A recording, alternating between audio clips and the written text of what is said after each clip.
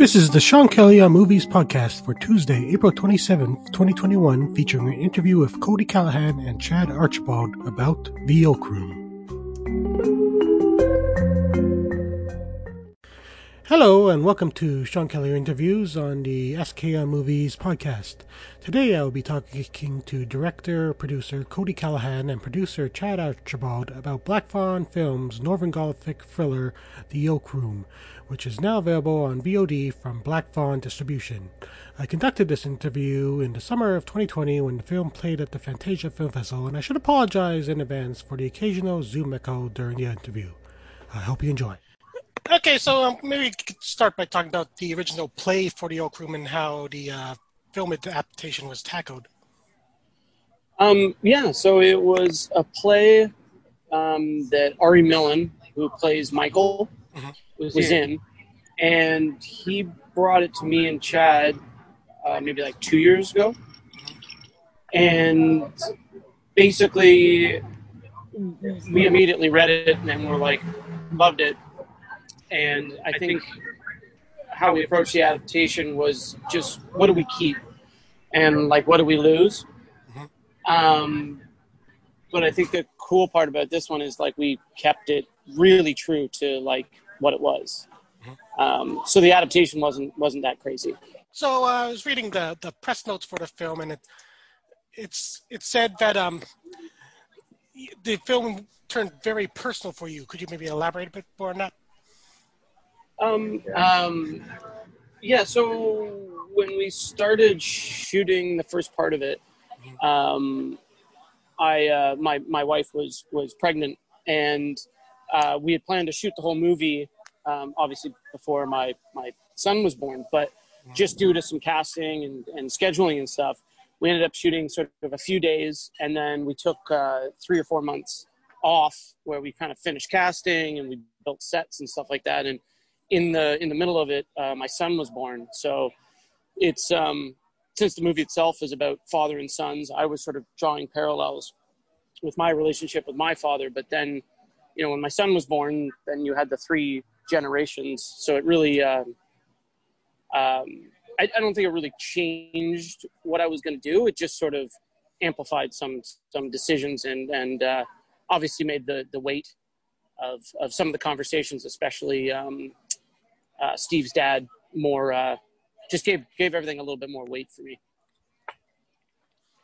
Okay, so you already mentioned that Ari Millen was already in the play that it was based on. So how did you tackle the rest of the casting? Yeah, we the rest of the casting was actually all. Sorry, I'm gonna. Yeah, so the rest of the casting was actually we went out and we found all actors that, one, we were really fond of already. Like, we didn't do auditions or anything like that. We reached out to actual people that were like, just because the age range and everything, it was like, there were people that we've seen in other films, or some people that Ari had worked with, some people that Breakthrough had worked with in the past. But we knew that going into it, these actors would have to run on like 15-page days. Like, there was days where we'd go and we'd sit down and like Cody would call action, and we'd just watch for 15 minutes while they played the whole scene out. We were trying to do big, long takes, like it kind of was a theater, like it was, on stage. So we knew they had to be seasoned actors that could really be able to draw from that and do these long takes. So that was part of it. RJ was a really interesting idea that I think Ari had. And we reached out to him. So, I mean, it all kind of came together, and it was really interesting being able to sit down and kind of watch these seasoned actors come in, because it felt like an anthology a little bit. Like, we'd have 3 days where it's just 2 people sitting at a bar talking to each other. And then, we'd tear down that bar and set up a new bar, and it would just be like the next 3 days is like 2 people sit down at a bar and talk to each other. But just watching like the talent, like the force of these actors kind of come in and take what's on the page and bring it to life was really exciting.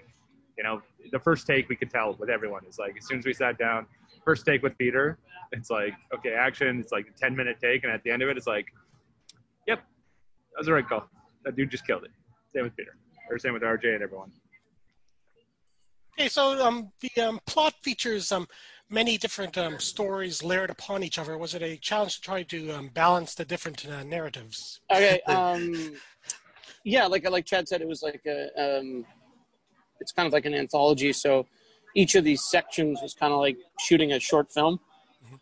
So they all and sort of approaching the script and how we tackled sort of each sort of scene before we cut away is we needed to give it sort of that beginning and a middle and an end and make sure that they all had rises and stuff.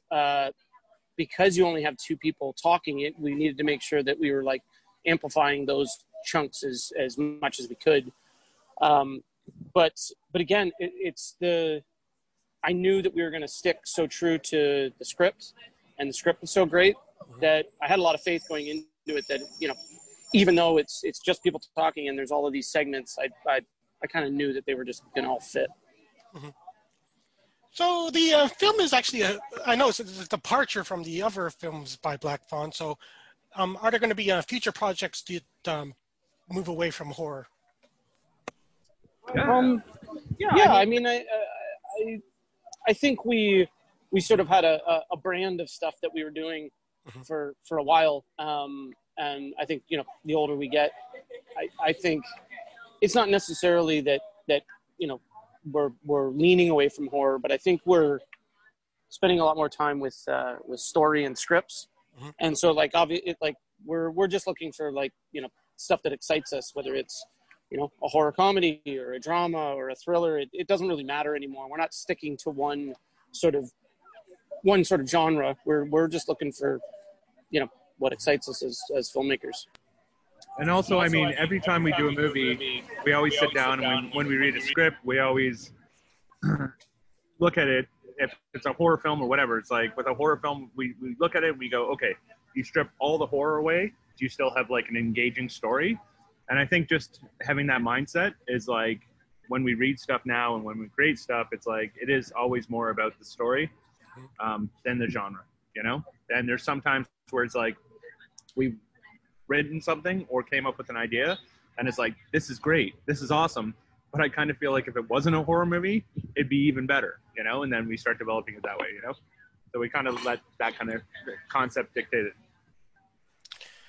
Okay, so what do you expect audiences to ultimately take away from the Oak Room? I mean, it's a movie about storytellers, and it's about storytelling. So, I mean, I hope an audience is as engaged as we were when we first read it. Mm-hmm. Down to like the days when we saw the first edits. So, I mean, it's a unique film because it's not what everybody else is sort of doing, and it's sort of back to basics. So I hope the simplicity sort of speaks highly for us. Okay. Well, thanks.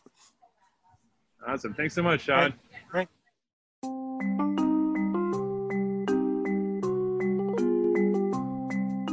The Sean Kelly on Movies podcast is hosted and researched by Sean Patrick Kelly and is a production of SKOnMovies.com. Hosting, music, and transitions courtesy of Anchor FM. Episodes and show notes can be found at SKOnMoviesPodcast.ca, and you can subscribe to us via Spotify, Apple Podcasts, Google Podcasts, and where else podcasts are hosted. Support us by joining our Patreon at patreon.com/SKOnMovies. This has been the Sean Kelly on Movies podcast for April 27th, 2021, and I'll see you next time.